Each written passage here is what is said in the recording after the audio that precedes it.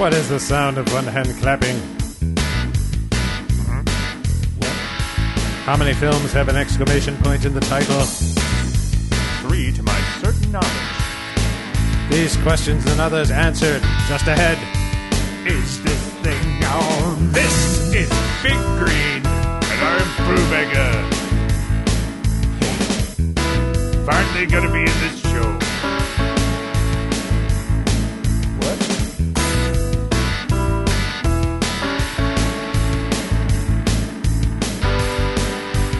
Is this thing on? Big Green here, we're back. It's May 2013, and I'm here with Matt Perry. I'm here. And another episode of Ned Trek. He always got a hard drive here that's unfamiliar to me.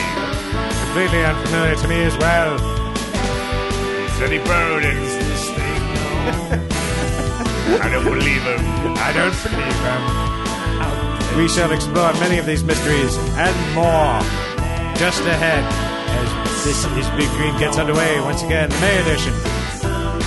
Special guest star of the Mr. Ned Show is Can't Sing. Stay tuned.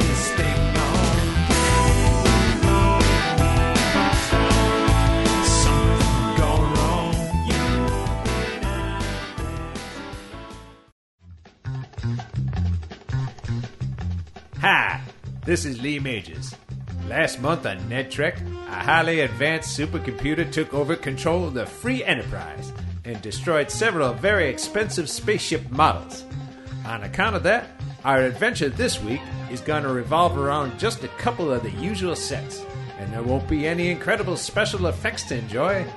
But before you kids start to get disappointed, this is still going to be an amazing episode that will feature cast members wearing some astounding out-of-this-world get-ups and improbable space-age hairpieces, and they've even rented a huge miniaturized purple squirrel. It just goes to show that studios don't have to spend a mint in order to produce high-quality entertainment. So prepare to enjoy this all-new episode of Ned Trek. So long for now!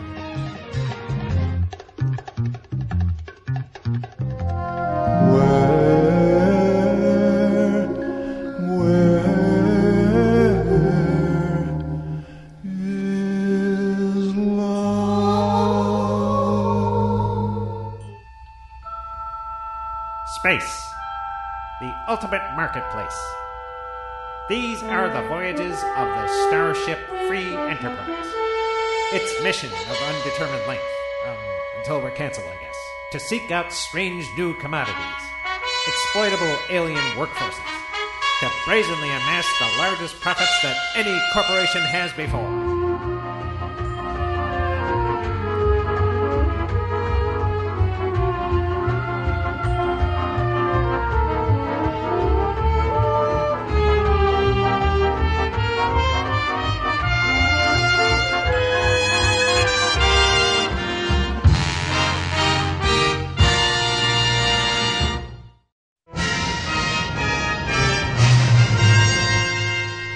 I say, Captain Sir, I'm so gratified that you tapped me to be part of this here landing party, for I do declare, this is one of the most beauteous planets that God ever created. And when I say that, I'm intentionally including the planet Demetas, where I spent a year of convalescence, taking the waters there. It's my pleasure, Doc. And for some reason, it's standard practice for us to bring the ship's surgeon on these potentially dangerous away missions. After all, you never know if someone's going to need a Band-Aid or something. And Doc, this is the planet Glock 5. It's not Shangri-La. I figured that even a deluded bastard like you would notice that we were walking through a poison thorn forest next to a reeking ocean of liquid methane. I say it's uncanny. It's so much like home. You know, I spent some time here as a missionary back in the 70s. After single-handedly converting most of France, some of Portugal, and a few vacationing Flems, I went into near outer space, where I tried to convert the giant face on Mars. But wouldn't you know, he already belonged to the Mormon faith. Actually, as it turned out, most of the other Martian rocks did too. I should have known. I suppose that the Osmonauts got there before me. After that, I came to this planet where I did my best to save all the souls I could. Ah, yes, indeed, Brother Romney. You were doing God's work and upholding our subprime directive all at the same time. Definitely.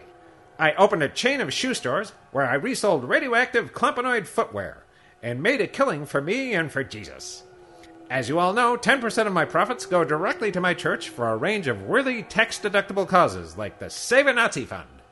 Oh, yes, the Klampanoids all died horribly in searing pain after we had no choice but to instigate a thermonuclear war on their planet.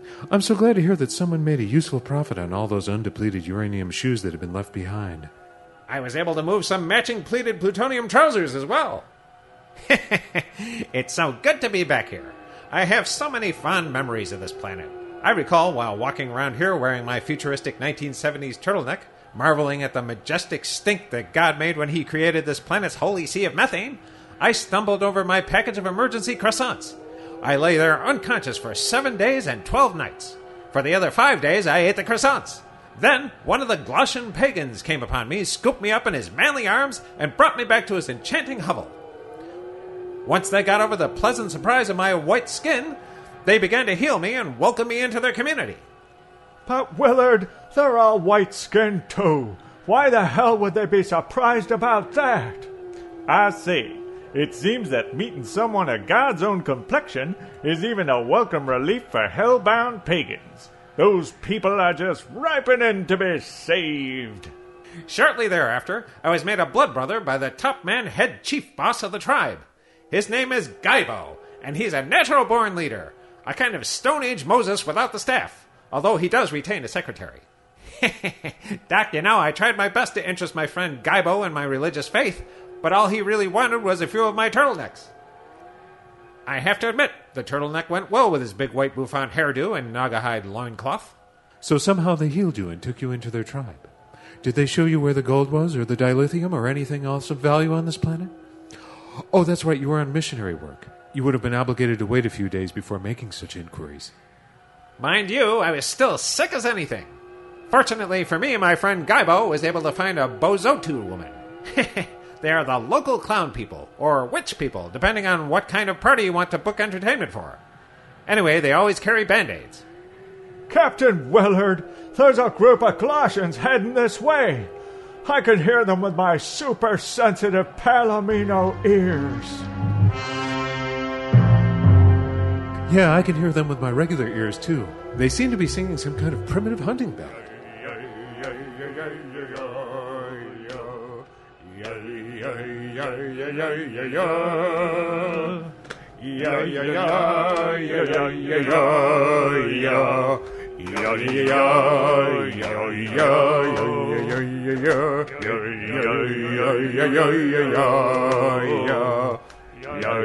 Silence. What do we have here? Myram, my friend brother from the up there in the sky rock.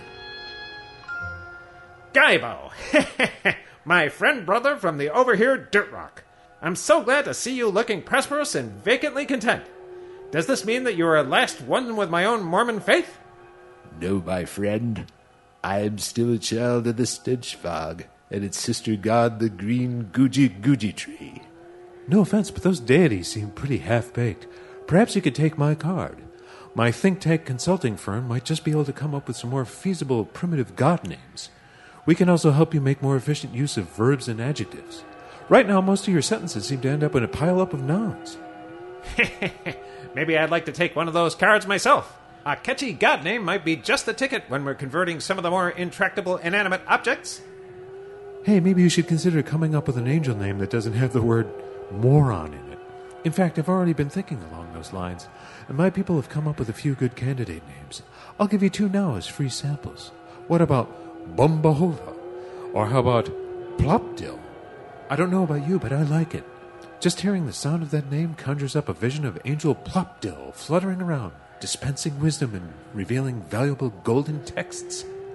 I could definitely imagine him dispensing something.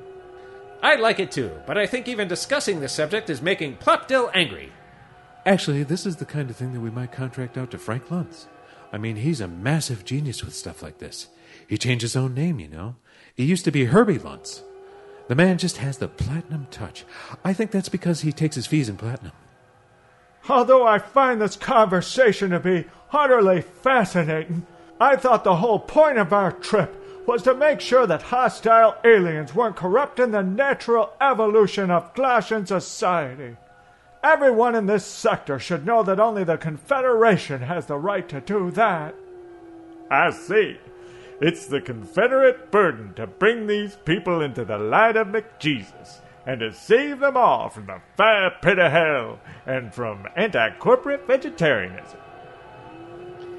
So, Gaibo, have any other strange people from the Skylights been showing up around here? Well, Brother Myram, I had my skylight worked on last week. The insulation around the window frame came loose, and rain was getting into our wood rock metal hut. The men that came did look a little strange. Some had hairs on their faces and bellies. Perhaps they did want to harm us. You guys have skylights on your huts? Were those strangers white like us? Or were they, white like most of our sworn enemies? For instance, like our ideological opposites, the Abominants. Hey, in case it's escaped everyone's attention, I'm more golden than white, although I do have a distinctive white blaze across the top of my nose. Gaibo, can you describe these other bad stone rock people from the sky? I mean, did they act like us, but in a more roundabout sort of way? I don't know. Your words are strange to me. You're not alone there, fella. If it was the Abominants, you'd know it. They'd be butting into your business, telling you how to farm more efficiently, and then obligating you to buy their own brands of pesticides, fertilizers, and genetically modified seeds. Now, we wouldn't tell you how to farm. You might do it wrong, but that would be your right. Anyway, the market provides the incentive for you to learn how to do this stuff yourself, using our merchandise, of course. The Abominants also never invite us to their parties, or if they do, we never have any fun. Yeah, I just hate those guys. They're always co-opting our ideas, and then they have the nerve to go ahead and implement them, thus proving to everyone that they sucked in the first place. I hate that. There are people that have been causing us harm.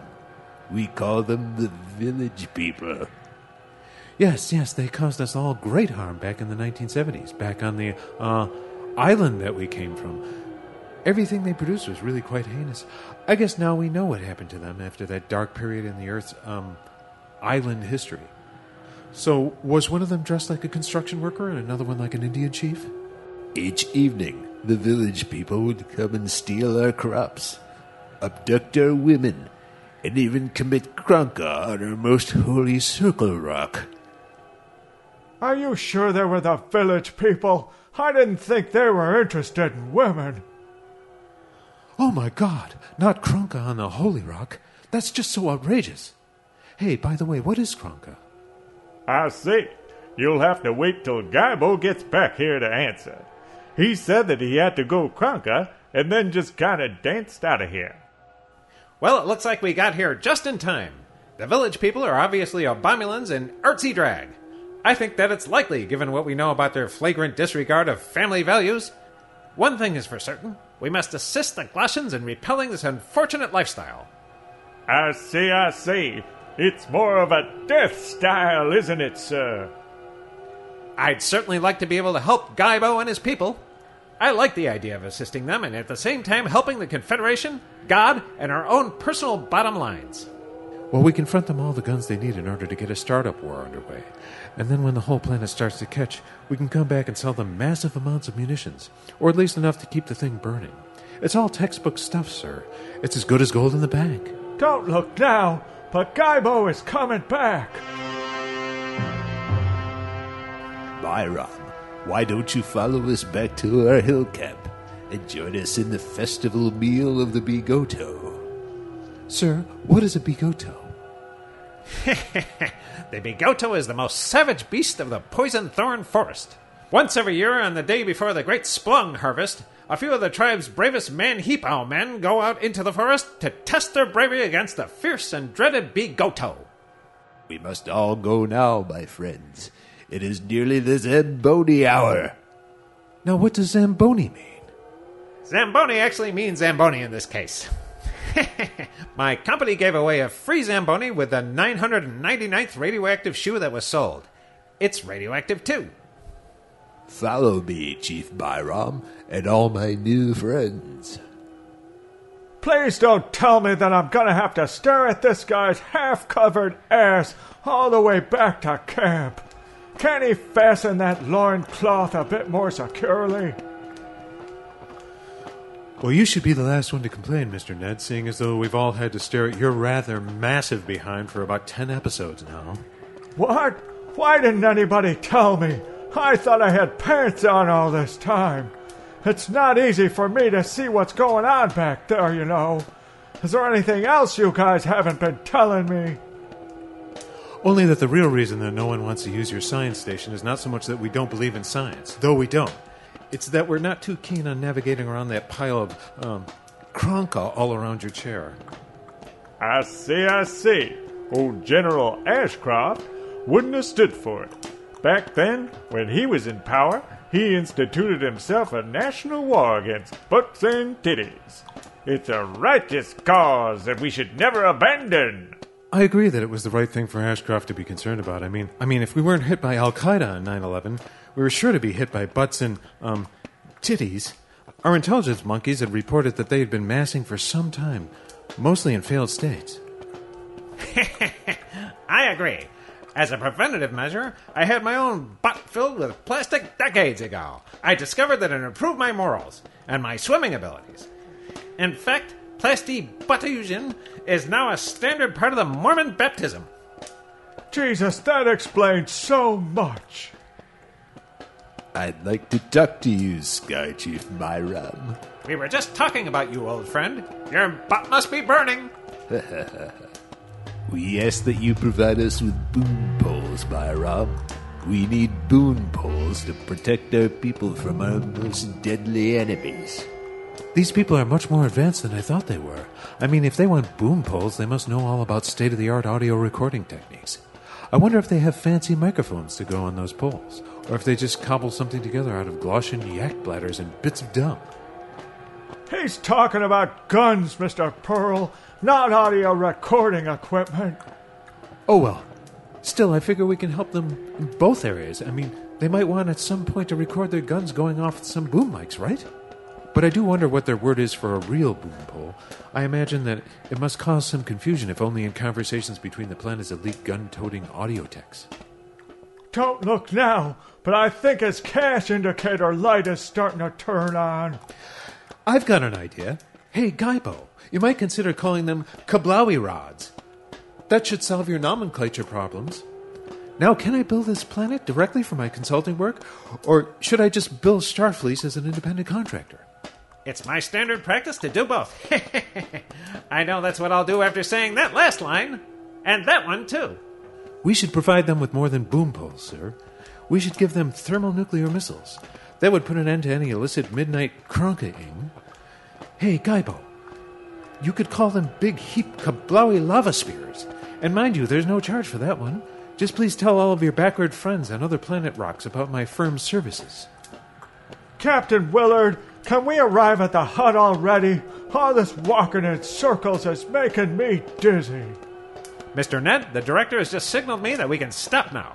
Either that or he's ordering his lunch. It's kind of hard to tell what he's doing with that chicken suit on.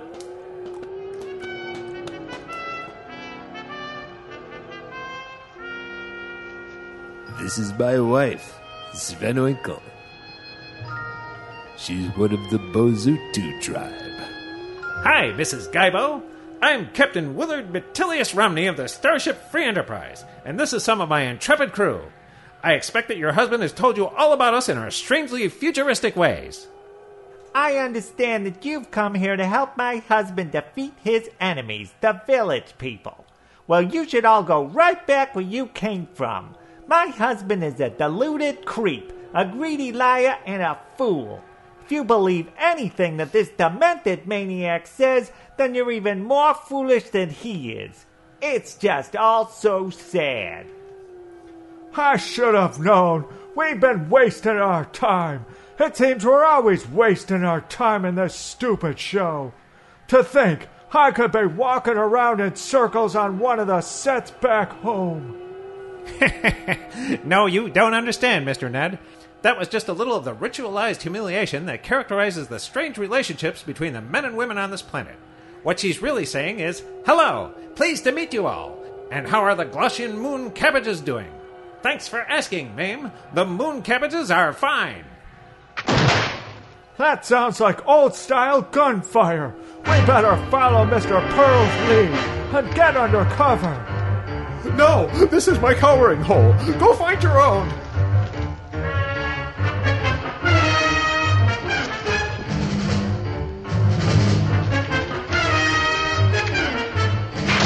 Romney to free enterprise. Aye, sir. Sulu here. Mr. Sulu, we're coming under fire down here. It's all really rather exhilarating, but I think we may need some assistance. I've got an armed team of volunteers standing by in the transporter room. Do you want me to beam them down, sir? No, I don't think so. You know, there's nothing quite so American as a team of armed men ready to shoot up a storm in some godforsaken protectorate. Actually, all I really want now is for Mr. Stephanie to beam down and make sure that he's wearing one of my command shirts. I may need him for a few stunts. In fact, I'm scripted to do a dramatic dive and shoulder roll in about 30 seconds or so. Okay, sir. We're sending him down now, using your coordinates. Hey, how come I don't get a stuntman? I'd like to be seen to make a mad, heroic dash out into the heart of the firefight, and, maybe do some other daring things as well. Well, after Mr. Stephanie finishes my stunts, he can change shirts and do some for you too. And then we'll all be heroes.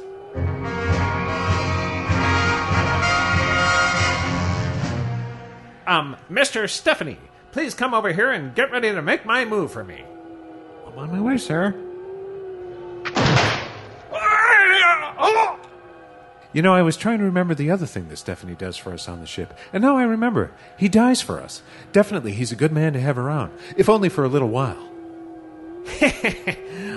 I'm sorry that he's dead. I actually wanted him to make a trip to the space can for me. I had too many cups of a delicious blue beverage before I came out today. I'm not sure, sir, but I think that may be outside his contracted obligations to Starfleet and to Paramount. Captain, the studio needs to hire a special whiz kid for that kind of job.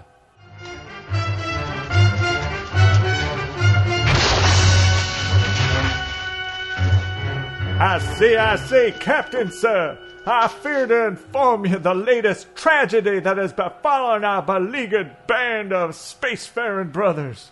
Oh, Lord above, please give me the strength to endure this sad task that you saw fit to burden me with on this day. Oh, woe is me! Calamity of calamities has again plagued our people, despite our righteous faith and our fortitude in the face of adversity. We must gird our loins and other tender parts before the eyes of the tempest and the gathering whirlwind. Oh, Jesus Christ, I'll tell him. Mr. Ned has been shot, sir. It looks like he finally found a dignified way off this show. Mr. Ned, I can't believe it. I mean, I was just talking to him, and wait a minute, he was just talking right now. Hey, that means we all get to beam back up onto the ship now, right, Captain? Although you know how much I'd rather stay here and avenge Mr. Ned's death. Look here, right now, I'm even going to pretend to smear some of his blood on my uniform, see? Now it looks like I'm just burning for revenge. Anyway, though I'd be extremely happy to face death and everything, and also help to win the rights of the Glossian people to continue to live their pointless Stone Age lives, I really should be accompanying the deceased body of my great friend, Mr. Ned. Don't do me any favors, Pearl. No, Mr. Pearl. With Mr. Ned down, I'm afraid that we'll need an officer of your experience to help train the Glossians on how to use the boom poles. Can't one of the sound technicians do that? My place is to help Mr. Ned, my, great friend horse. I see.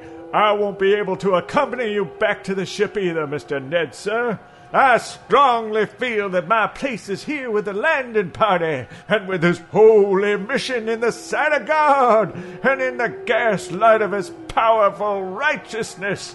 I've heard the call to pick up my Jesus rifle and to lock and load. Of course, who would expect a surgeon to want to be anywhere near the place where operations take place? What sense would there be in that? It's funny that you say that.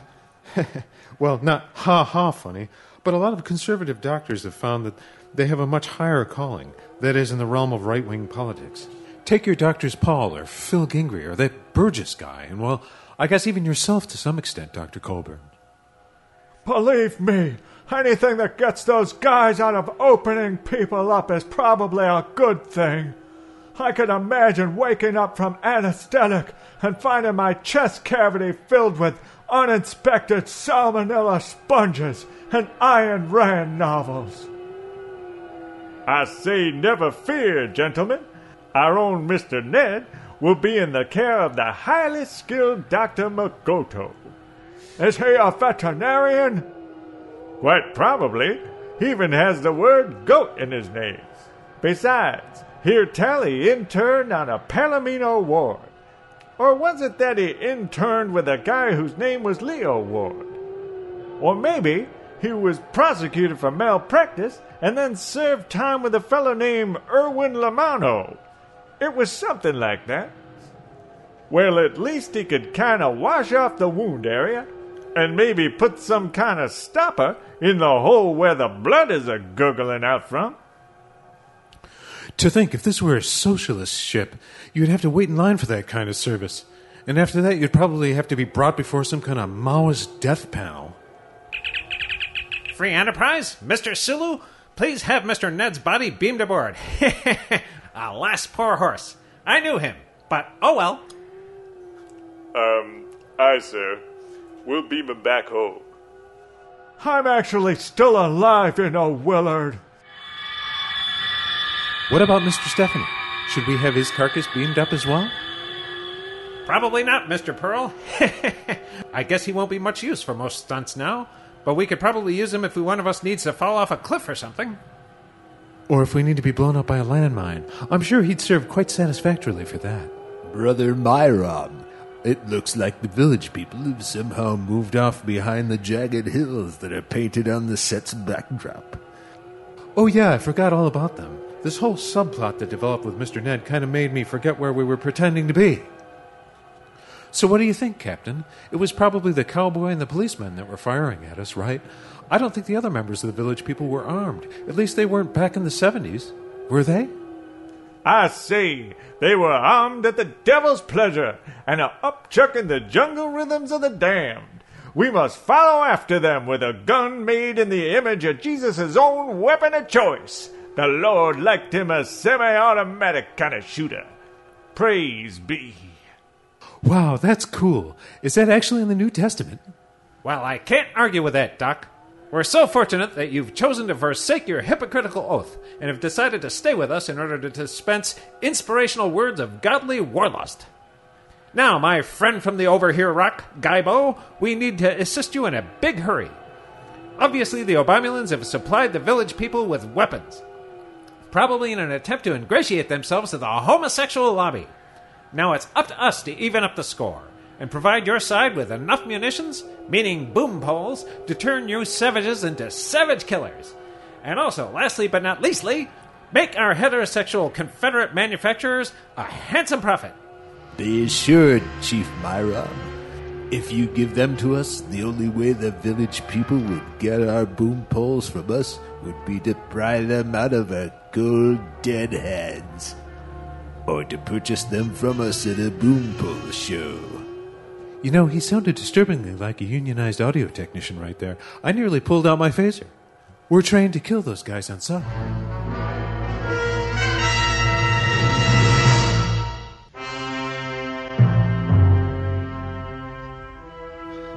First Officer's log, stardate Monday, da-da-da. Commander Ned reporting. We're still in orbit around the planet Glock 5. The captain and a bunch of other losers are still on the planet screwing around and probably getting everything wrong as usual. I've been grievously wounded by a lucky shot from some washed-up musical act gone bad. Or rather, started bad and gone worse. And now I've been taken to sick pay, where I await the ship's supposed Palomino specialist. Good day to you, patient. Or should I say, sir? What seems to be the problem? Are you suffering from Rigelian eczema again? Don't they tell you anything? Or don't you even listen to the intercom? I was shot by some singing dressage fireman. Or maybe it was a construction worker. I don't know for sure. I was busy getting shot at the time. If you can just clomp yourself over to the med scanner here, Mr. Ned, we'll both watch with fascination at what these futuristic bouncing little gauges do. I'm clomping the best I can under the circumstances. Oh, there goes those little gauges bouncing up and up. Just look at them go. Well, what's up here? Heartbeat's all wrong. Pulse is practically breaking the land speed record. Respiration is... I don't know what the heck does that say. Well, I'll be. This man is a camel, Mr. Ned, sir.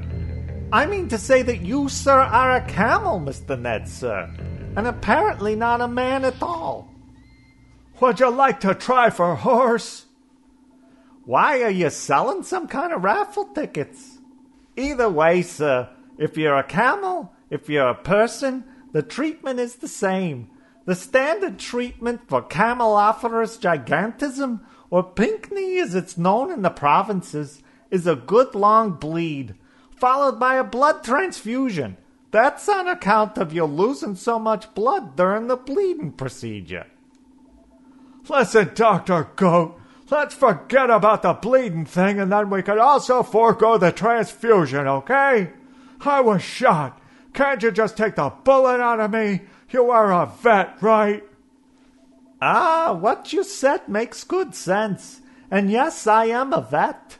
A veteran of the Platies War, which I know sounds all romantic, but it was mostly about orange moon cabbages, like all wars are when you get right down to it.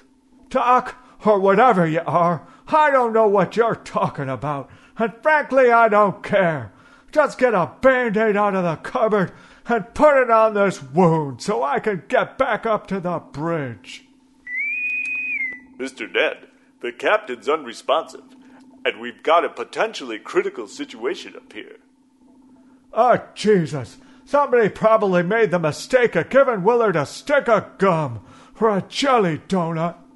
What's the nature of the crisis, mister? An Obamulan battlecruiser has assumed orbit around Glock. They're maintaining radio silence, but so far they haven't made any hostile moves.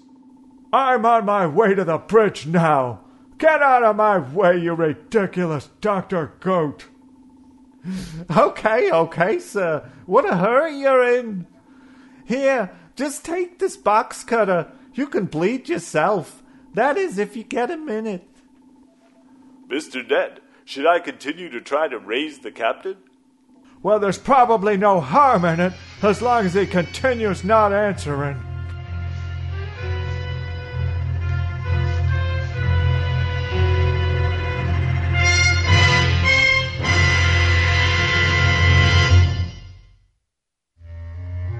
Captain's log, stardate, blah, blah, blah. I'll fill that in later. The landing party just wrapped up our little parley with Gaibo and his people, and we've agreed to supply him with many boom poles, which are in actuality guns. And just to be on the safe side, we've also agreed to throw in a few boom poles, which are in actuality real boom poles. I think that our sound technician may be utilizing something like that right now to record this scene. Also in the news, the landing party and I have spread out across the forbidding countryside of planet Glock 5 in order to find, question, and if possible, torture and kill a few of the village people. Oh yes, I've discovered that my communicator can be used to tune in some intergalactic high-def radio channels. I'm listening to some space music right now, and I am enjoying it greatly.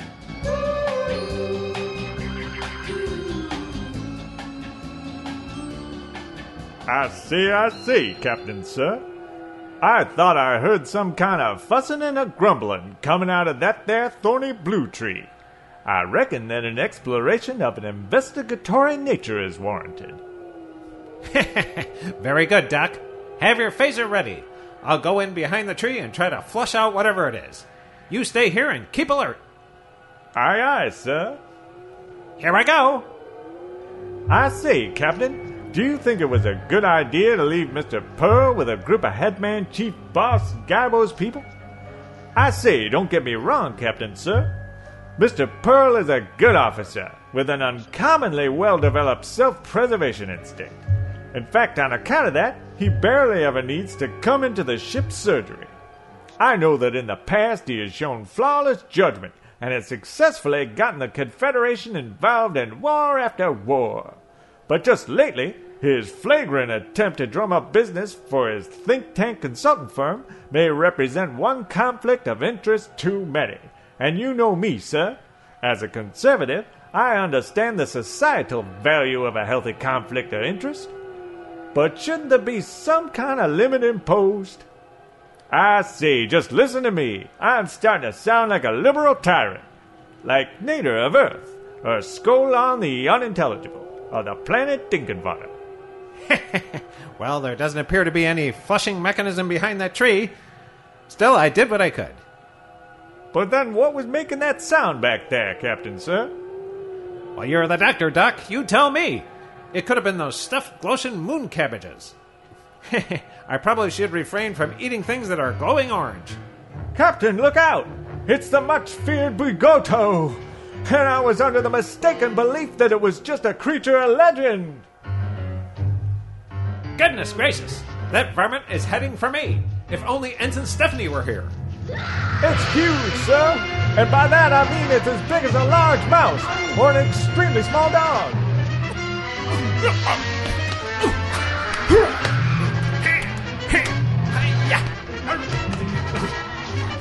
It's more like a vicious, spiny squirrel. And oh my gosh, it has a small part of my leg between its teeth right now. I say I'd shoot it, sir, but you might get vaporized too. And that's one kind of wound that even a doctor of my skill level just can't put right. I know. I tried to switch the varmint away. Haw! Haw! Haw! Ouch! It's okay. He's let go now. It looks like he's going back to bury a nut. What a miserable little bastard. Oh, darn it. That grown-up curse word is going to warrant a network fine. I wonder if that's deductible. Let's have a look at what it did to you, sir. Set your leg right up here. Very well, Doc. Here it is. See, it looks like he nearly broke the skin. Are you sure that the Bigoto is the fiercest predator that lives here on this planet? I'm sure, Doc. The next biggest predator is a weevil-sized electric jackrabbit that lives inside toilet seats. We used to see them all the time. How do you feel, Captain? Do you think that you could make it back to Gaibo's camp? I say, we can get that Bozoto clown woman to tell jokes and stuff, and maybe that'll take your mind off the pain. What a great idea! And I think that her people might also have some Band-Aids.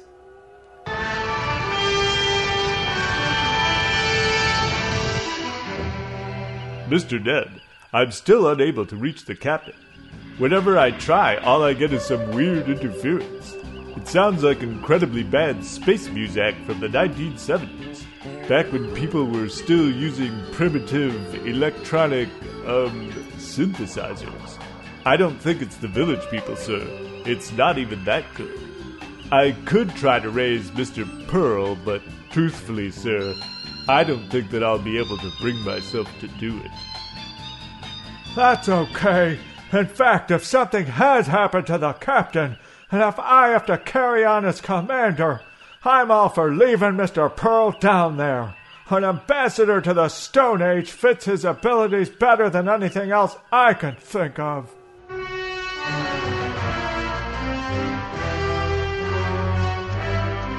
No.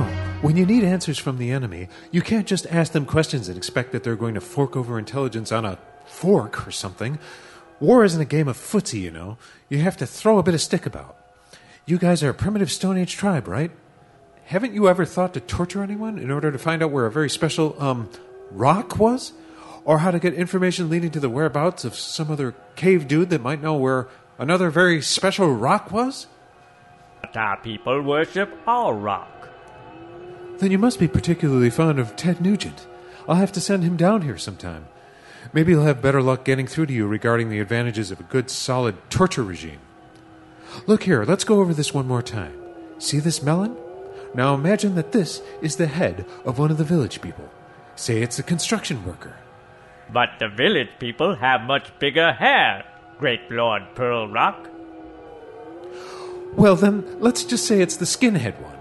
There was a skinhead member of the village people, wasn't there? I recall that he used to beat on the other guys in the band.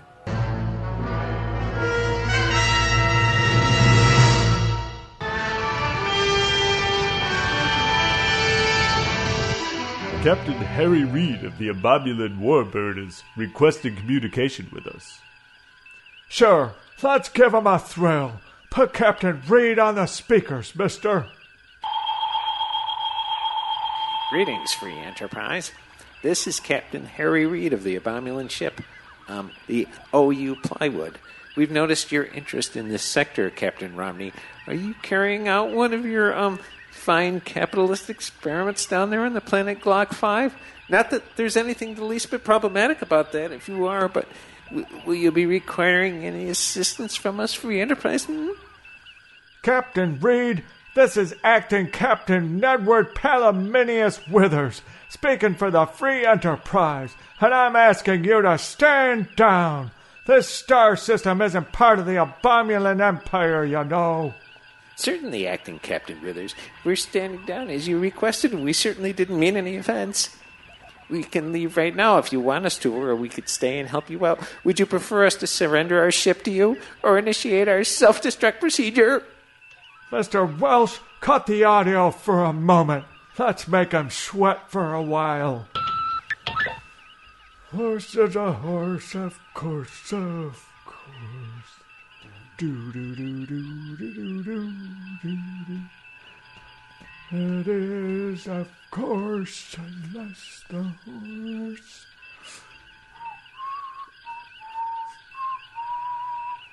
Okay, Welsh, put up the sound again.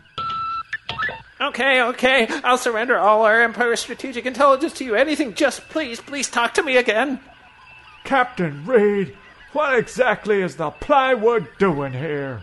Well, Captain Withers, we're arming the Glossians to enable them to fight off an attack from a musically underdeveloped race called the Village People. But we were providing them with only weapons of Confederate manufacture. I hope this pleases you. It pleases me not at all, Captain Reed. In fact, the more I think about it, the angrier it makes me. Oh, I'm so terribly sorry, Captain Withers. Lord Withers. Splendid, most perfect, and divine Sir Withers. Please accept our deepest apologies for, well, whatever it is we did. I mean, all those things that we did. Mr. Ned, this is getting kind of uncomfortable, watching that guy squirm around like that. Do you think that we could just let them slink away now, like we usually do?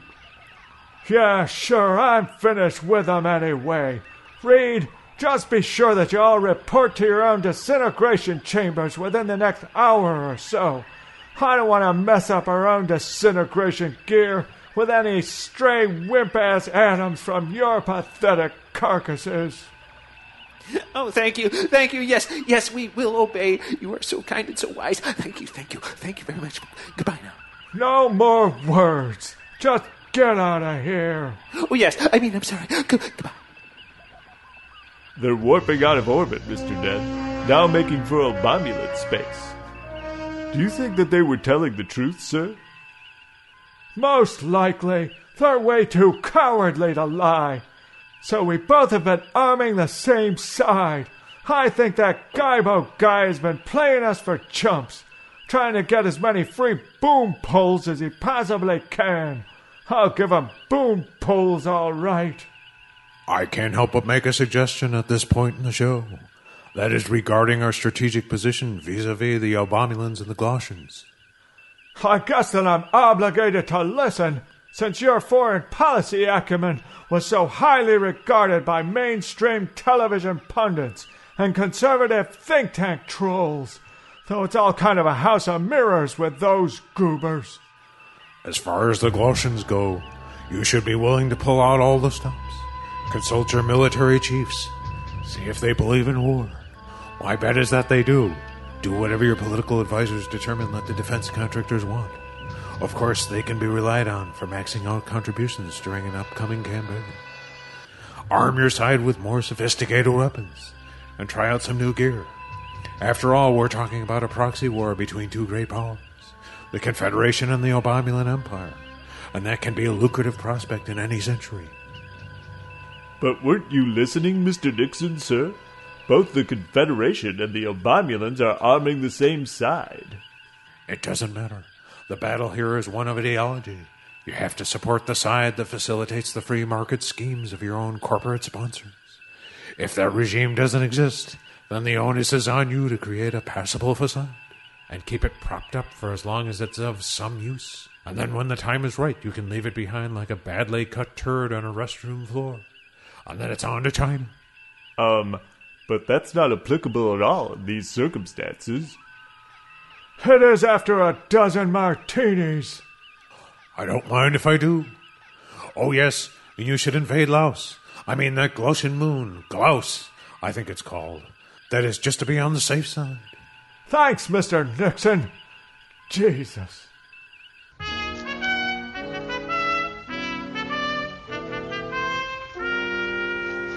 Captain's log. Stardate, half past the Martian's ass, quarter to his... Hey! This isn't my watch. Upon reaching Gaibo's camp, I was taken into one of our plastic cave sets and laid out on a bed of something called rockstone, but I'm pretty sure it was plastic too. Gaibo's wife, Sven Oikel, the Bozotu woman, put a Band-Aid on me that wiggled like a worm. It was incredible. And somehow she was able to move that little sucker around with her fingers while at the same time applying the Band-Aid. I have to be sure to remember to look that up in my Bible to see if it was legal. Right now I'm being treated to a song and dance number. Sven Oikel is heaving herself around the room, while her husband, my friend Gaibo, is giving the performance of a lifetime on a Glaucian one-sided drum. My gosh, this is the best cave show I've seen in some time.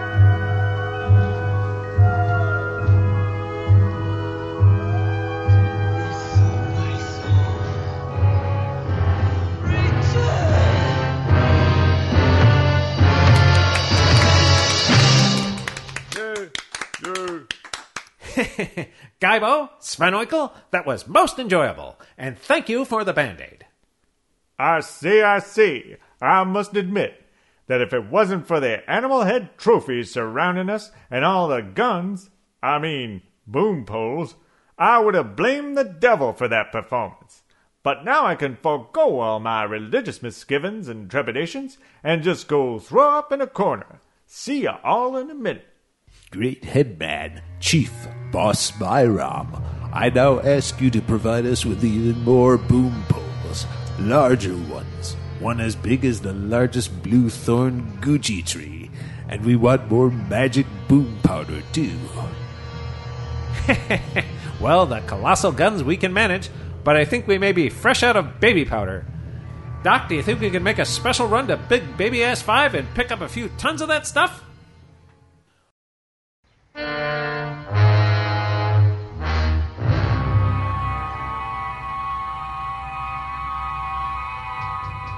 Why, Mr. Ned! I thought you'd be stone dead by now. I guess that Dr. Goat really knew what he was doing. Yeah, I found him easily to be up to the high standard that the Free Enterprise has set for its senior officers. Except that he didn't have a chicken suit on.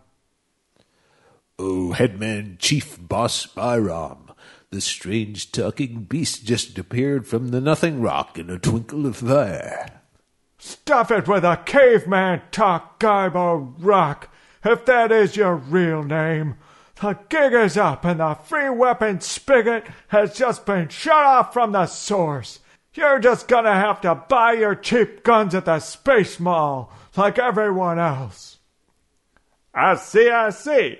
What are you saying, Mr. Ned, sir? I'm calling this guy out. He's nothing but a conniving charlatan. Or should I say, Charlton? Now, Ned, the gunshot wound has obviously made you delirious, and now you're starting to insult our most gracious boom pole toting hosts. One of my people's bonus commandments says never to do that. It's a shame that original tablet was lost, but we all pretty much know what it said. Still, I think that one of the other commandments said, "Thou shalt not lose those huge golden tablets." But what are you going to do? If only we had someone around here that had the religious authority to help us work our way through this theological quandary. Okay, horse. So you found me out and you somehow even tipped off this rock-headed commander of yours, hinting around about commandments and alluding to my stint as Moses. Well, I oughta... I told you he was a legitimate caveman. See, he's still talking about rocks. Now I'd advise you all to stay right where you are. The first one of you that moves is gonna make like a colander full of catsup. It was you that shot me, wasn't it, Heston? You coward! Shooting a horse in the back and blaming it all on an effeminate singing group from the 1970s that no one but you can see. I didn't think that you could possibly sink any lower than a Mega Man, but somehow you managed it. I tell you, you're not gonna get away with it this time. Actually, I'm halfway home already. The Free Enterprise will have plenty of room for me and my associates. That is after the village people launch a surprise attack that kills the entire landing party. I see. I don't remember that happening. Was I present during the unfolding of that tragic piece of drama? Like the falling of Atlanta, it must have been. Let's see. Who do we start with? Hi, everybody. I'm sorry I'm so late, but these people are so profoundly stupid that I have to tell them everything 12 times, and even then they get it wrong. It's incredible. You know what? I think that if stupid was a useful commodity, an entrepreneur could come down here and start bottling it and make 1 million credits in 1 hour. I'm starting to think that the village people might be onto something. I mean, with their extermination campaign and all. Hey, what's going on? Why is Gaibo holding a boom pole? I mean, a gun on you all. You have excellent timing as usual, Mr. Pearl. Old Gaibo here was just trying to decide which one of us was the most worthy of being the first to collect a bullet. Oh, no, you're not trying to teach them how to roll their own ammo, are you? They'll never get that right. They'll probably blow themselves up and save the village people the trouble of doing it. Now what do we have here? A real live and fully feathered neocon chicken hawk? Come on in, Mr. Pearl, and sit down and make yourself comfortable before I do it permanent-like. Hey, wait a minute. You're Charlton Heston, the star of Omega Man, and I think probably a few other movies, too. You were head of the NRA, and then I thought you were dead. Doesn't anyone ever stay dead on this show? It seems like washed-up actors and politicians only appear to grow old and then they move into outer space. It all seems like another improbable plot for a B science fiction movie. Hey, kind of like Omega Man. Keep talking, Pearl. You're just making this easier and easier. Oh, shit. And I think I left Mr. Stephanie at the bottom of a cliff. Is it possible that one of you more heroic types can say something inflammatory regarding Mr. Heston's mother or wife or something of that nature? I really would appreciate it about now. And if it helps, consider it an order. Mr. Pearl, at least now you can see what it feels like to die like an officer. You've granted that favor to thousands of others in your wars of choice back on Earth. Now the tables have turned, and you're the fodder. How do you like it? I don't. I much prefer fixing intelligence around favored strategic objectives and occasionally picking out bombing targets. That's what my strengths are. Dying like a dog in some plastic alien cave? I've got no aptitude for that. I see. I'm hearing some unmistakable post-production tinkling sounds, and we're nowhere near the part of the cave where most of these folks do their regular tinkling. It must be Mr. Sulu's armed team of volunteers, beaming down to wrap this little caper up. You're finished, Heston. Drop your boom pole. Oh, Jesus. Drop your gun and give yourself up. Never. I'll go out there and take as many of your officers with me as I can. I'll use Mr. Pearl as my human shield. If anything, I think that'll just give Mr. Sulu even more incentive to shoot. Then I'll go out on my own. It won't be the first time. I'm still pretty good with one of these boom poles. I mean guns. Gaibo, old friend from the Over Here Rock, please don't do it. Don't go out there. You'll never make it, old friend. You've got it wrong, Byram. There's no old friendship here.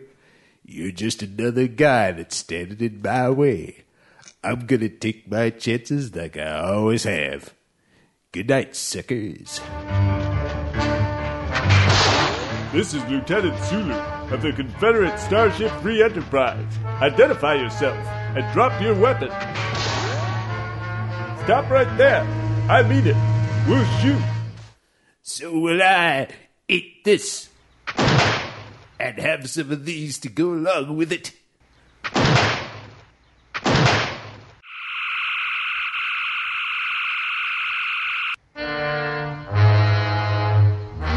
Uncle Byram, forgive me.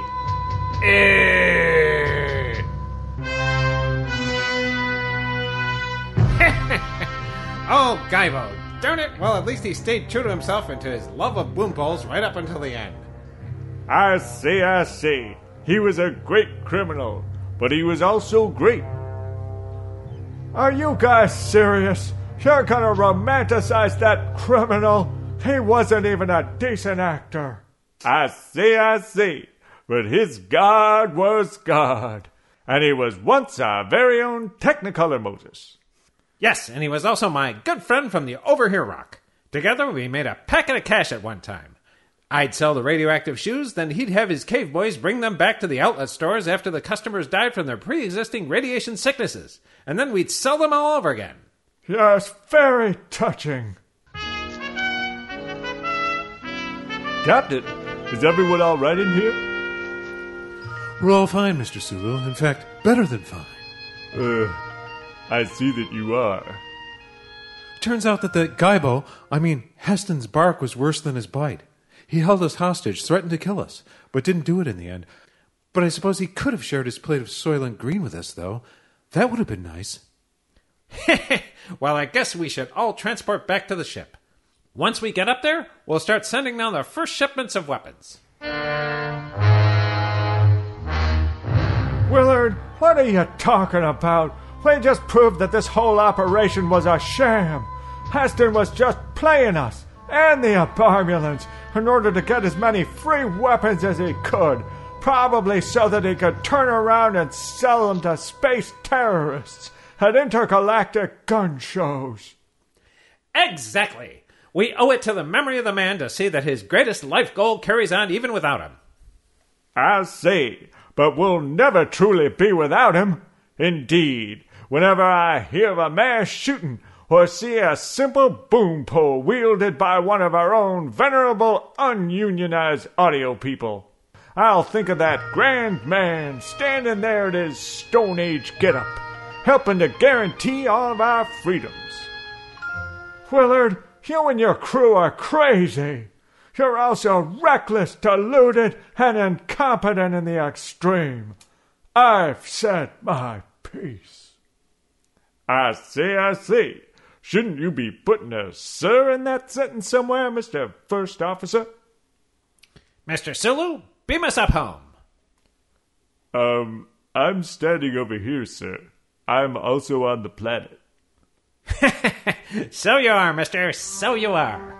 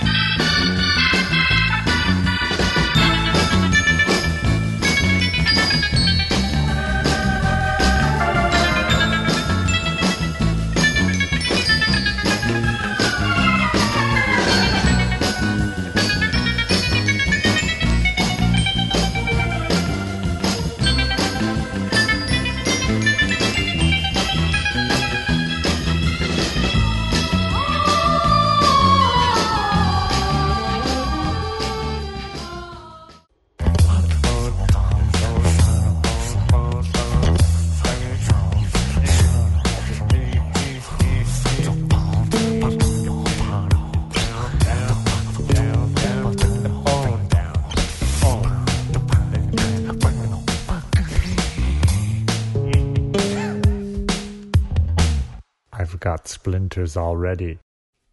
So here we are. Yes, again.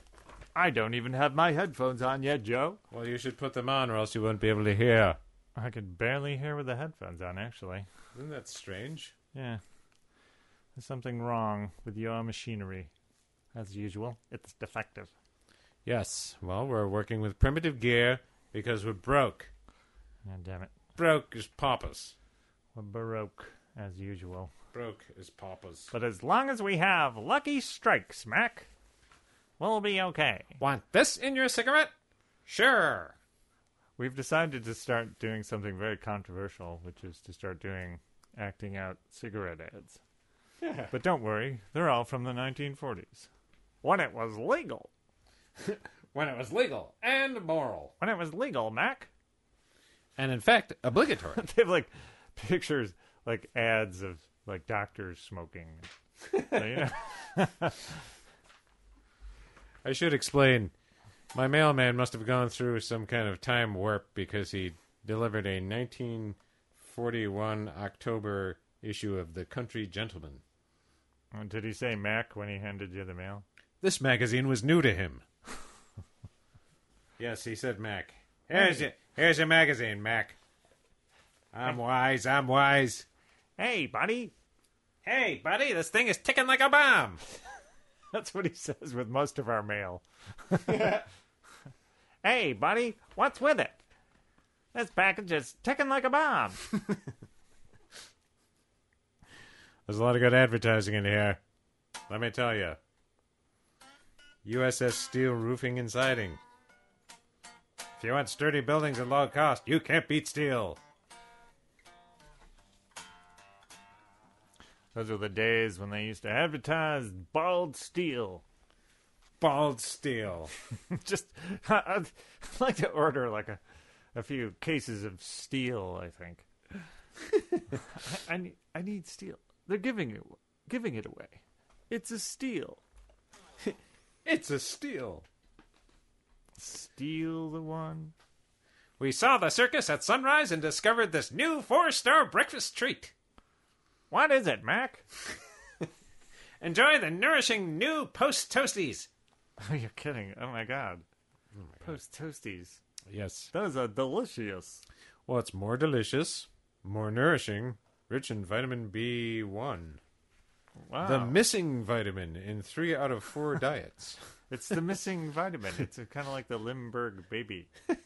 It's a Lindbergh vitamin.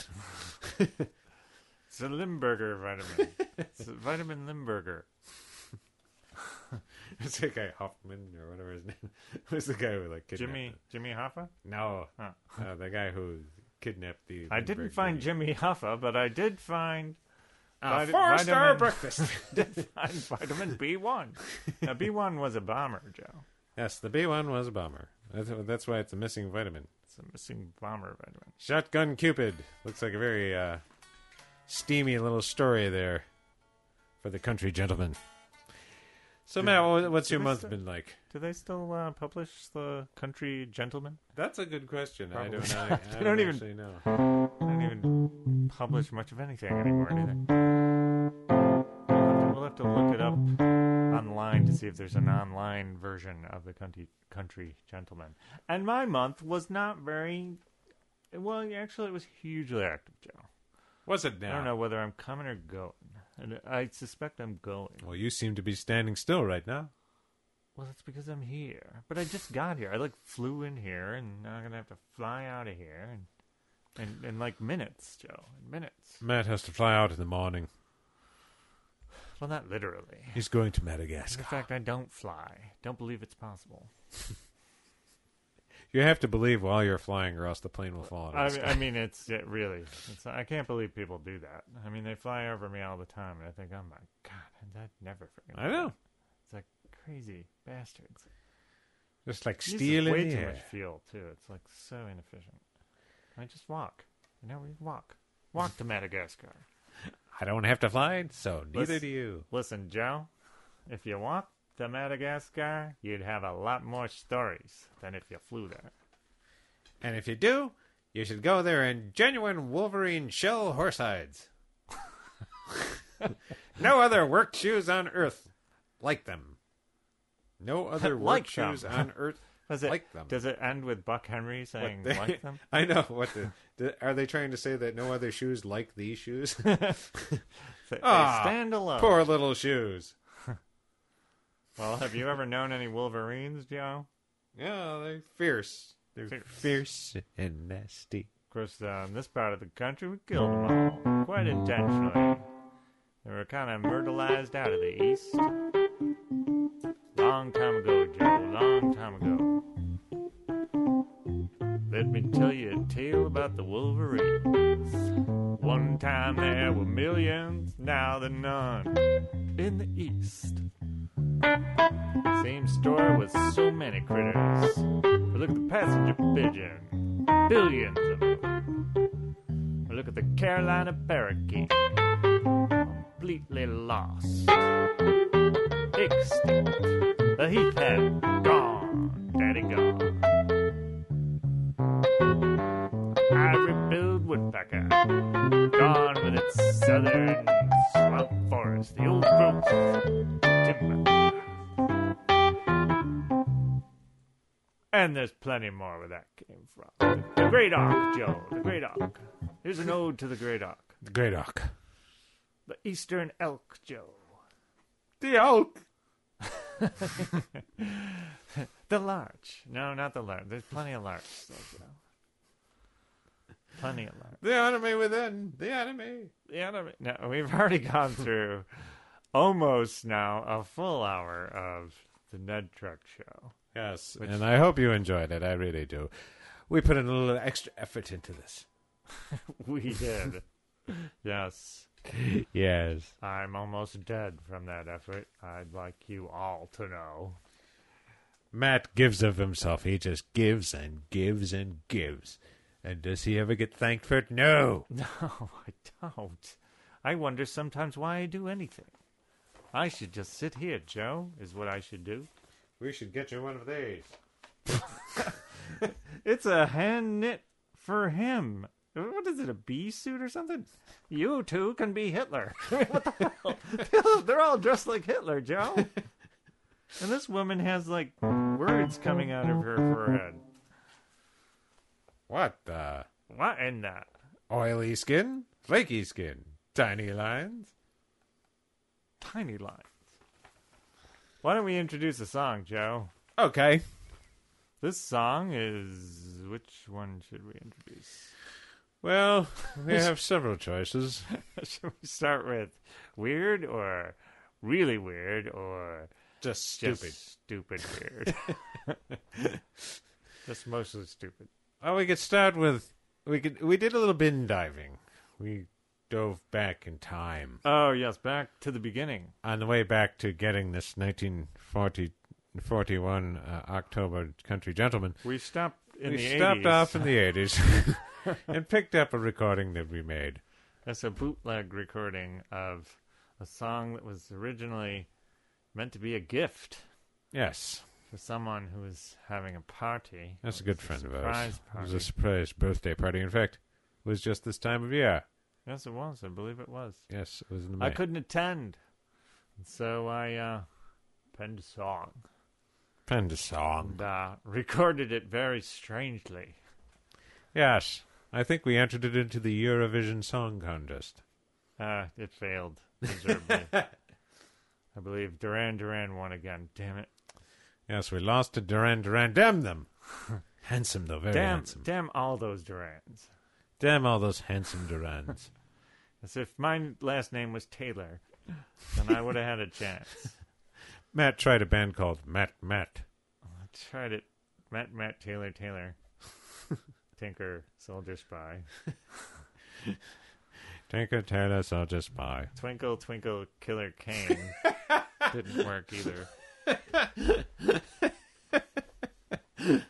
But anyway, so I here's believe the that was a song. movie. Here's the song, Surprise Party. It's a surprise.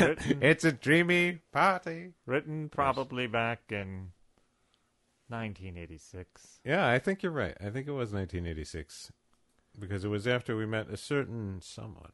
A year that will live in Infamy. Infamy. Here it is.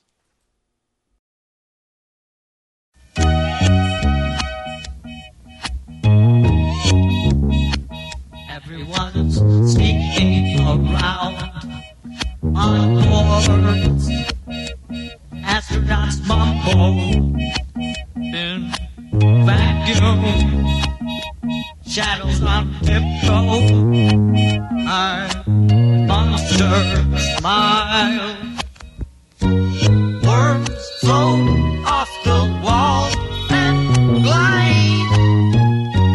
They made for your ears, but you're not but wise. Covert activity. Use conspiracy footwear. Computer enhancement reveals wind-up lumpage.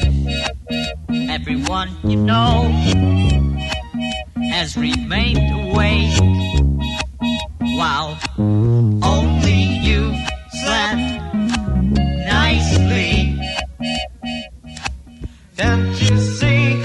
It's a surprise party. Faces you know are friends. It's a surprise party. Faces laugh and dream. It's a surprise party. Isn't it wonderful? It's a surprise party.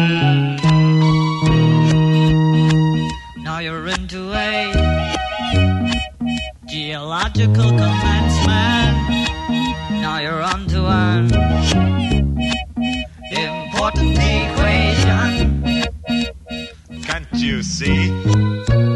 It's a surprise party. All the faces drink. It's a surprise party. So wonderful.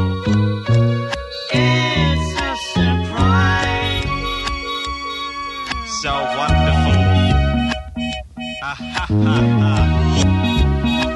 I'm having such a good time. It's a surprise party. Wonderful.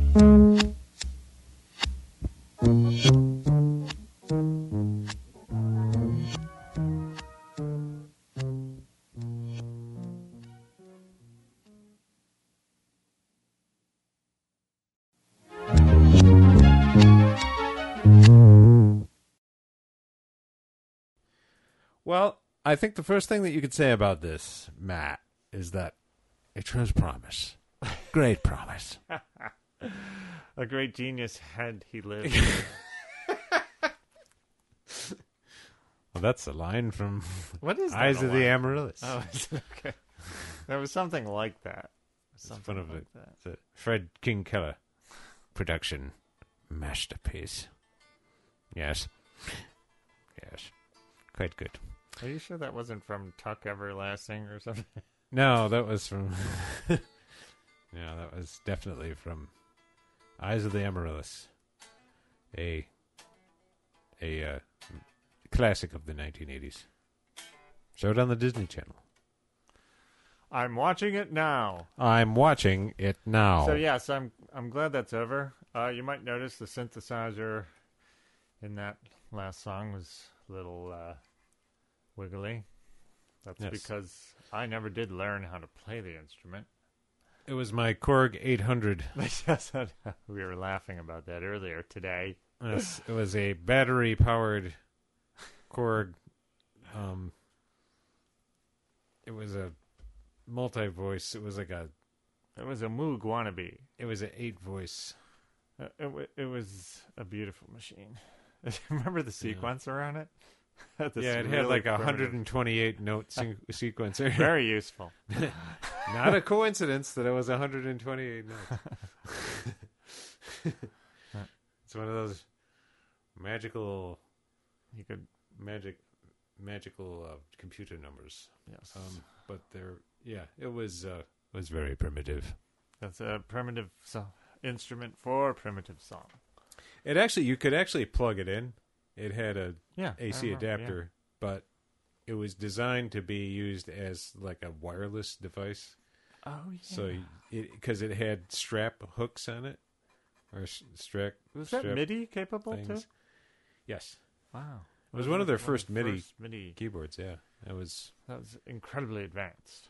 Yeah, there was the Poly 6, and then there was the Poly 8, and the Poly 800 was the cheap Corn version. Talk. corn Welcome talk. to Corn Talk. It's corn talk. We're going to talk about all different kinds of corn, including the kind of corn that they used to grow in 1941. God, thank God you said that. I thought you were going to say, including the kind of corn that comes out of you. No, when I say that, No, there's but got to in be the something about Country corn in here. Gentlemen, they talk about planting, planting. What the fuck is it? Oh, I said the word. I said the bad swear word, Joe. Sorry. I know What? I told you I wasn't going to swear, but it just came out. Well, I can't accept that. Uh, Ladies and gentlemen, Oh, bird's foot trefoil. They've got like all these articles in there about a plant called bird's foot trefoil, and about saying how I feed my cattle bird's foot trefoil. And I often wondered how that became like a very common plant in the fields around here. I mean, just growing wild. Let's be in the wild. We were always curious where it came from. Now we know. Country gentlemen explained it all in the pages there. It was back in 1941. Yeah, so in 1941, they were really pushing bird's foot trefoil on farmers, apparently. well, that's good to know. That's good to know. Because it was right on the eve of the Second World War. Yeah, damn it. I drink some The, DDT. the along first, with Second my- World War. Along with my bird's foot trefoil. Have a little DDT, Mac. Yeah, there is an ad, I think, where DDT in there, too. Yeah. It's great. Yep. So It's what's in the news? Joe, should we talk about the news at all? Oh, bugger. All the many scandals of the scandal-ridden... Yes, the many Obama scandals. administration. Yes. Yes, the IRS scandal. Yes. I understand that the Tea Party had to wait in line. They had to something. fill out some forms, apparently. For the first time in their lives, they had to wait in line for something. It's mean to make them fill out forms. Yeah, that was terrible. That was terrible. Oh. Not privileged like the Occupy protesters. Yeah, I know. Who were like spied on, beat up, thrown in jail, Yeah. and were denied. And nobody nonprofit got status. fired about that. There don't appear to Nobody have been got any fired. congressional committee investigations of that one. That didn't touch a nerve with Oregon Hatch. Yes, I wasn't outraged. I'm outraged. You take that book and you book that book. Yeah. Oh, no. Did Lindsey Graham go on about it? No, there is some other kind of.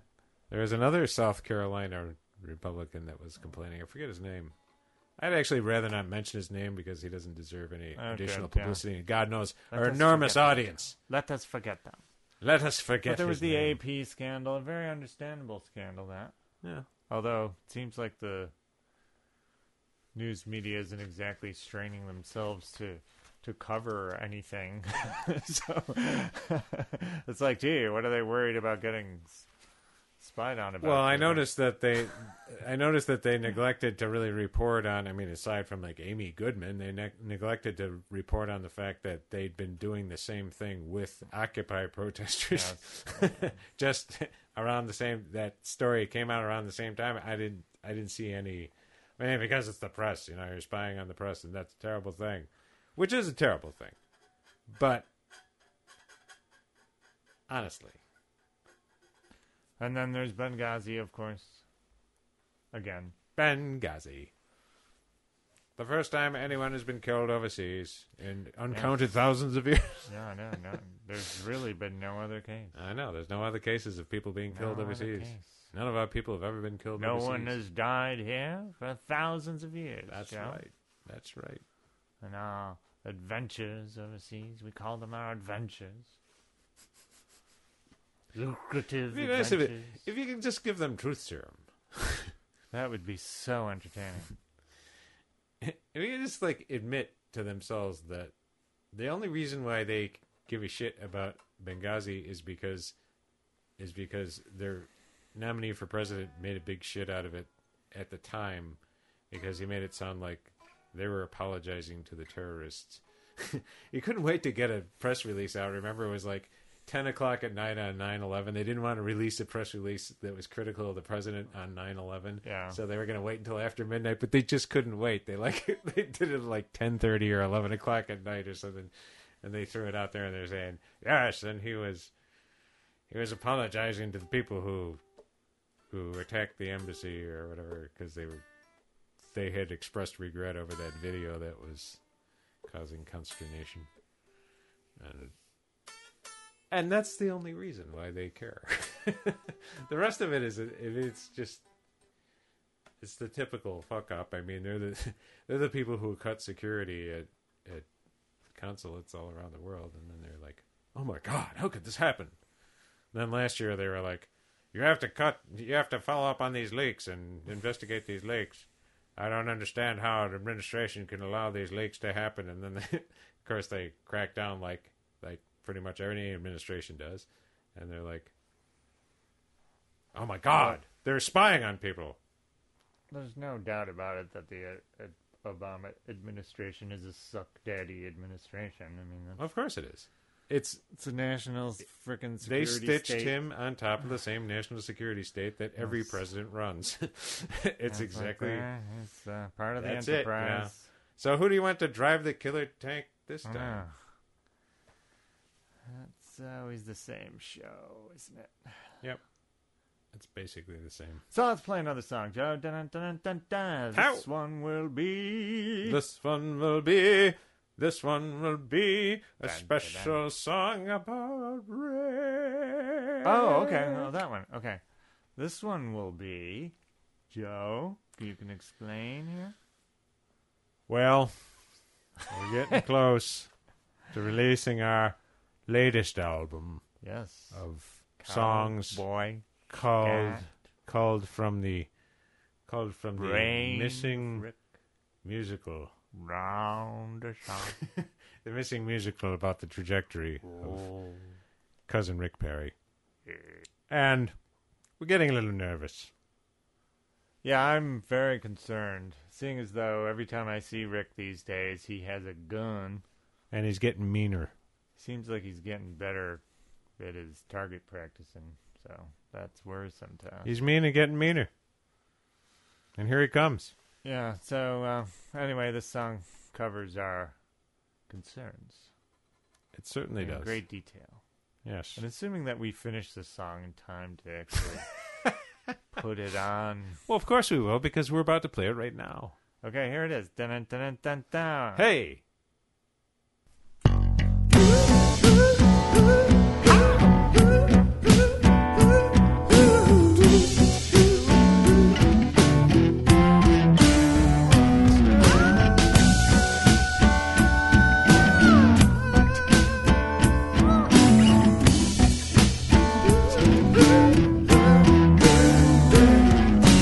Don't tell Rick. Don't tell Rick.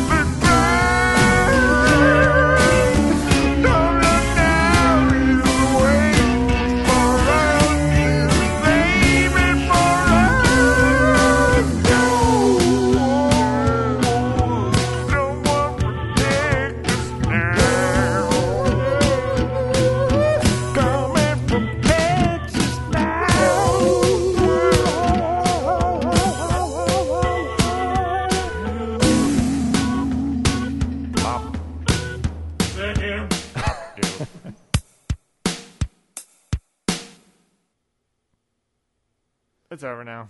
Well, that was fantastic. I'm a little scared, though, now. I scared myself. Well, you scared me, too. Now I'm afraid that Rick is going to come up here with his ranges I'm plumb scared of him and his and rangers. rearrange our faces with his guns. Guns and everyone, Joe. I was attacked by a chicken today, Joe. I was attacked by a chicken. I was attacked by a chicken, Joe. Hey, Mac. See if there's anything in the Country Gentleman to do if you're attacked by a chicken. How did you get attacked by a chicken, Mac?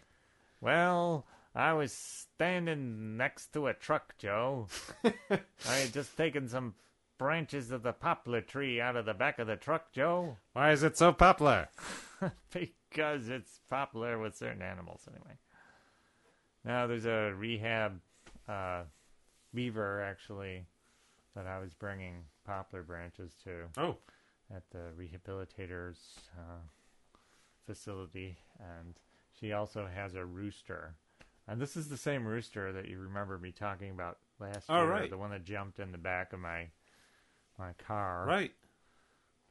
So, Was it the same one? Yeah, it's the same rooster. Same one who It's attacked like a you? Rhode Island red. He attacked you again. Yeah.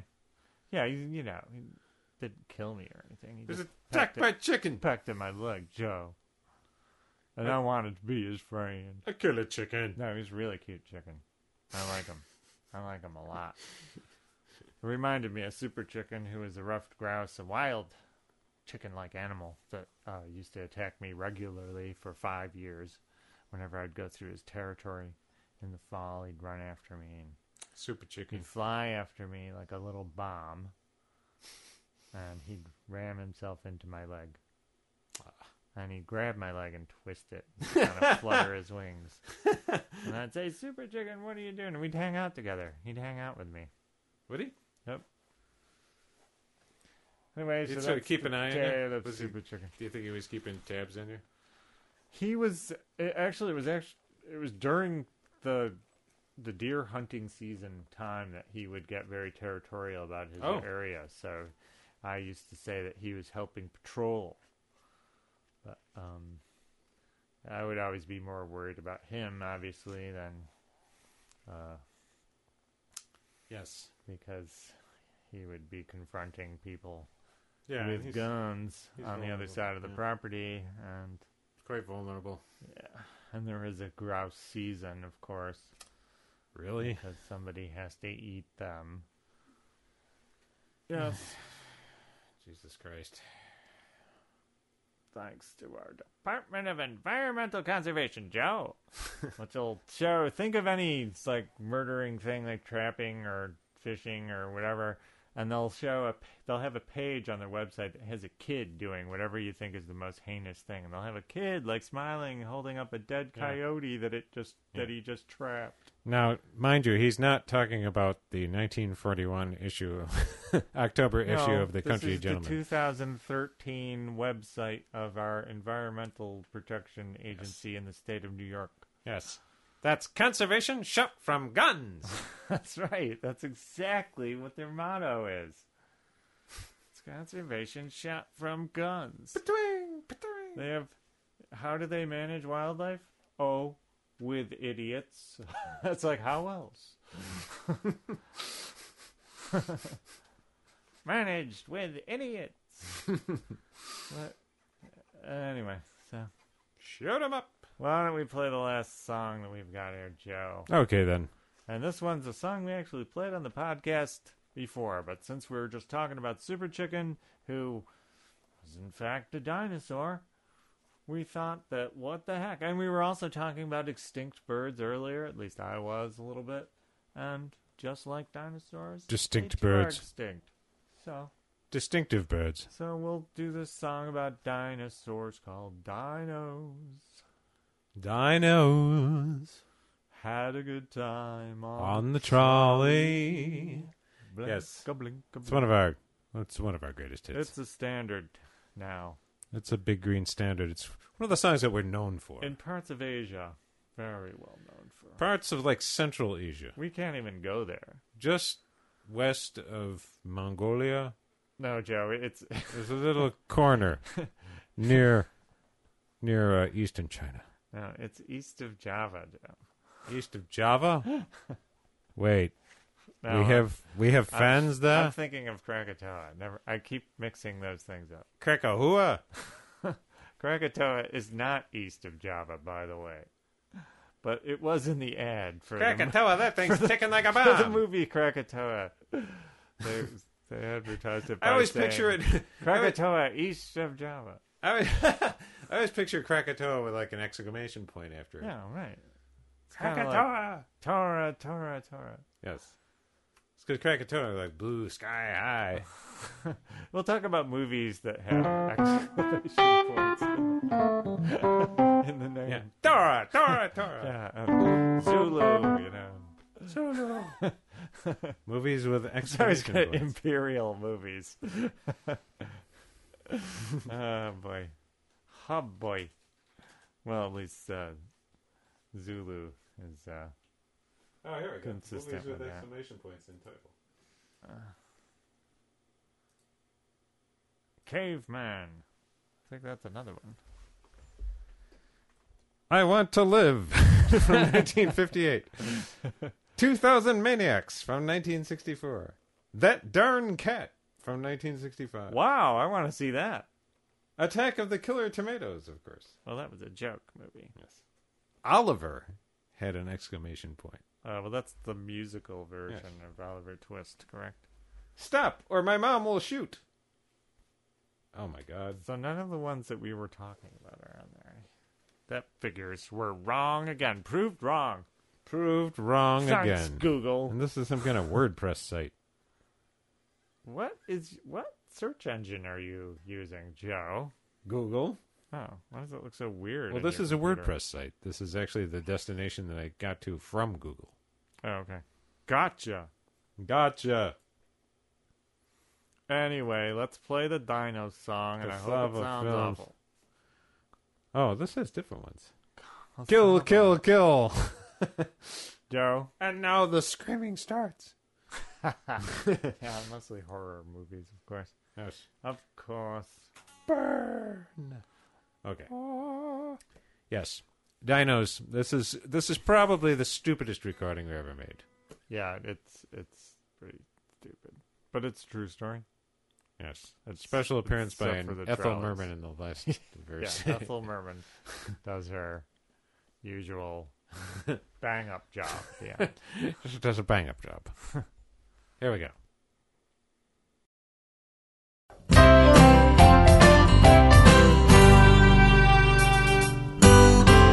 Dinos had a good time on the trolley. Dinos had a good day at the fair. Dinos had a holiday till the sky turned mean and gray. The thunder bells when a gushing jelly and they died in searing pain. Dinos had a good time on the trolley. Dinos had a good day at the fair. Yenta, yenta, one bottle. The dino had a friend named Rock with him. Everybody brought the rods and cones to see bones red with goo. Humanitarians with sticks of bones, pain, hustle, bow. Natural history music. Cerebellum's thinking hard about who. Yenta, yenta, yenta, yenta,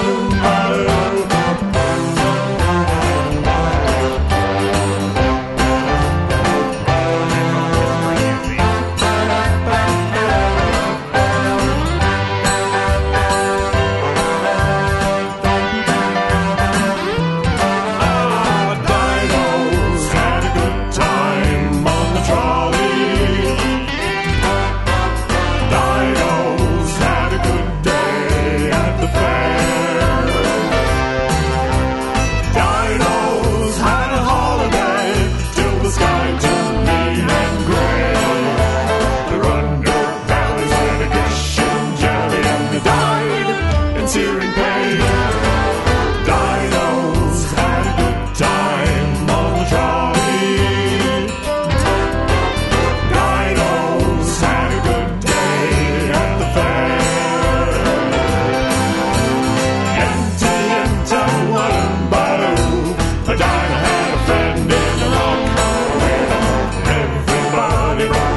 hoods and combs to save bones, red with glue.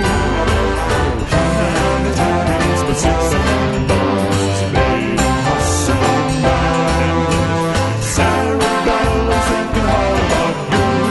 Yante yanta walala, yante yanta walala, yante yanta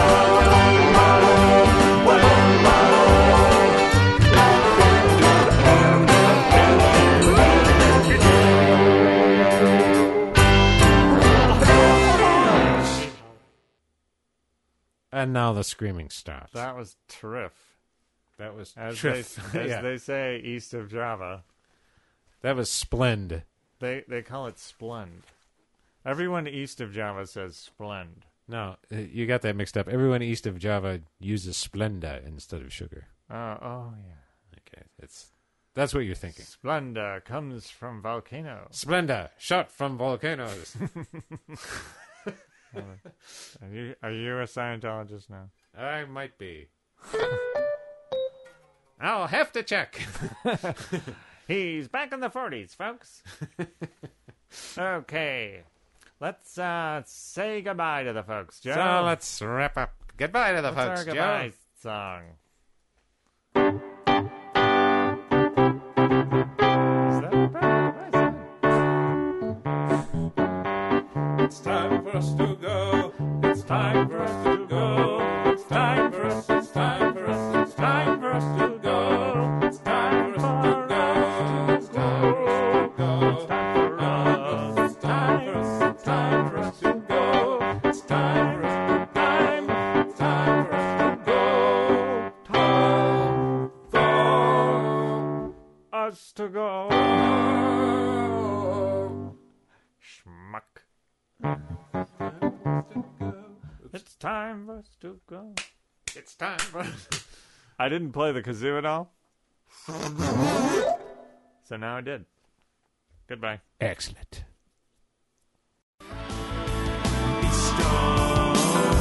Well, that's the end of it then. Exhausting. Yes, it certainly was. Big Green was. This is Big Green was brought to you by the Country Gentleman from October of 1941. Some guy who says mac and hay. It was a very good year. The vegetable corn. Killer chickens. Some other things that I'd rather not name. You can find out more about us at big-green.net. East of Java. Check us out on Facebook and on Twitter and a bunch of other places. I don't know where else.